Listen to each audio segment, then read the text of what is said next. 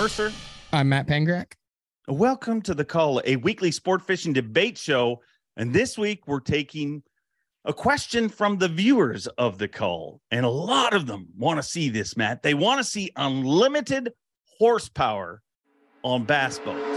You know, obviously you got to stay legal wherever that is in that particular boat, but they don't want to be restricted because in most tournaments, you can't fish with a motor over 250 horsepower. What say you? Unlimited horsepower. Keep our call.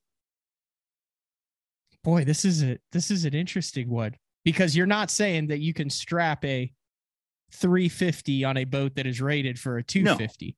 No. Let's say you've got like a Bass Cat Jaguar that you can go up to 350 on.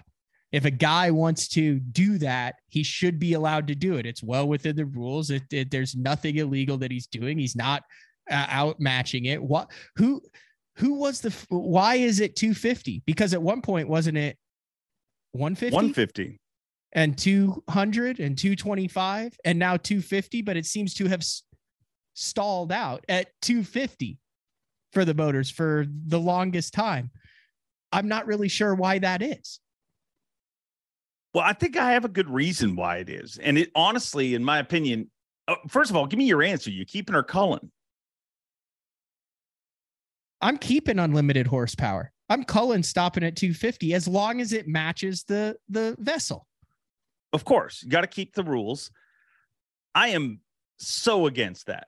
To be totally honest, I think one of the biggest mistakes that's ever been made in the history of competitive tournaments is the move from 150 to 250. Now, don't get me wrong. I love my boat with a 250 horsepower. I love the performance. It is awesome. I mean, but once you make that step, you can't go back. And if you think about it, when it was 150, when 150 was the limit, and there was a time where most of the boats, even when they raised it, were still 150s, and you had a lot, these people started creeping in with the 250s, and then people felt like, well, I need to have a 250 horsepower. But if you look back in history, when they were running 150s, I mean, people think, oh, wow, the boats have got to get smaller. We can't go to big water. There were still people running 20 footers with 150s on them. They just went a little slower, but speed is one of those things that, I mean, remember when you first started driving? I mean, everything sent fast, but now you're flying down the road at 80 miles an hour and you don't even realize it. And it's the same thing in a bass boat. I feel like people have just raised their horsepower to keep up with everybody else because it's a competitive sport. But by raising the horsepower, people talk about pricing out of the sport. There's no bigger thing that prices people out of the sport than gasoline. And you burn a lot more gas on a 250 than you do a 150. But the problem is, like I said, you take that step to 250, the industry could never crawfish back out of that argument. Here's the deal.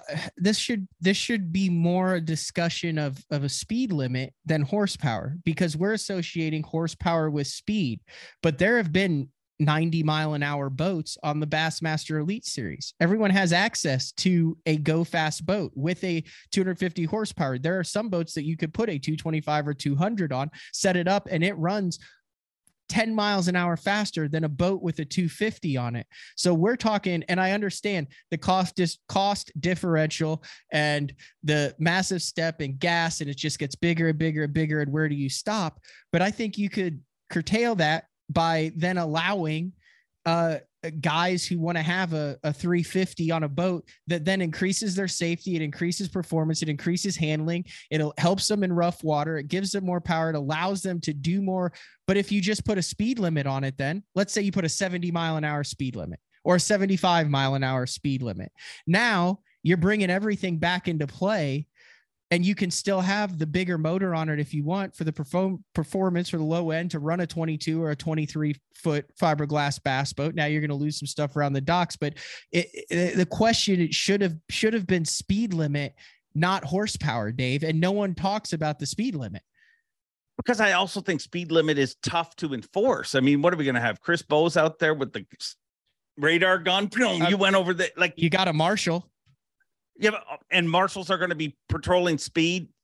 I mean, I just think you're making rules for no rules. But I honestly believe if you talk to the bass boat Association of Bass Boats, whatever it is, and you talked to them all and said, hey, if we could turn back time and go back to 150s, because think about it, the industry becomes more healthy then. Why? Because all of a sudden you have more money for baits, you have more money for rods, line, and all these things, all those graphs that people say you've priced me out of the game. If you just spent 100 horsepower less on gas, how much different would your budget be? But I'm just saying that differential exists now with speed and bass boats. You have based on hull design, based on model, based on how you load it, based on the batteries that you have in it. You've got boats that are taken out in Bassmaster Elite Series tournaments with 66 mile an hour top speeds. And you have boats taken out in Bassmaster Elite Series tournaments in 85 mile an hour top speeds. Yep. That's why I'm saying that I'm keeping unlimited horsepower, because you're still going to have that differential. If you've got a guy that wants to represent a boat and motor company that is their top of the line, creme de la creme with a 350 on it, I don't see an issue with that. Okay, let me ask you this. Let's look at it from a different angle. It used to be 150. Now it's 250. And you're right. Boats do go different speeds. Some boats are faster than others. Some anglers could have the identical boat, identical rig. Some anglers put way more gear in and they're a little drive slower. Them better, have them set up better, just props, pitches.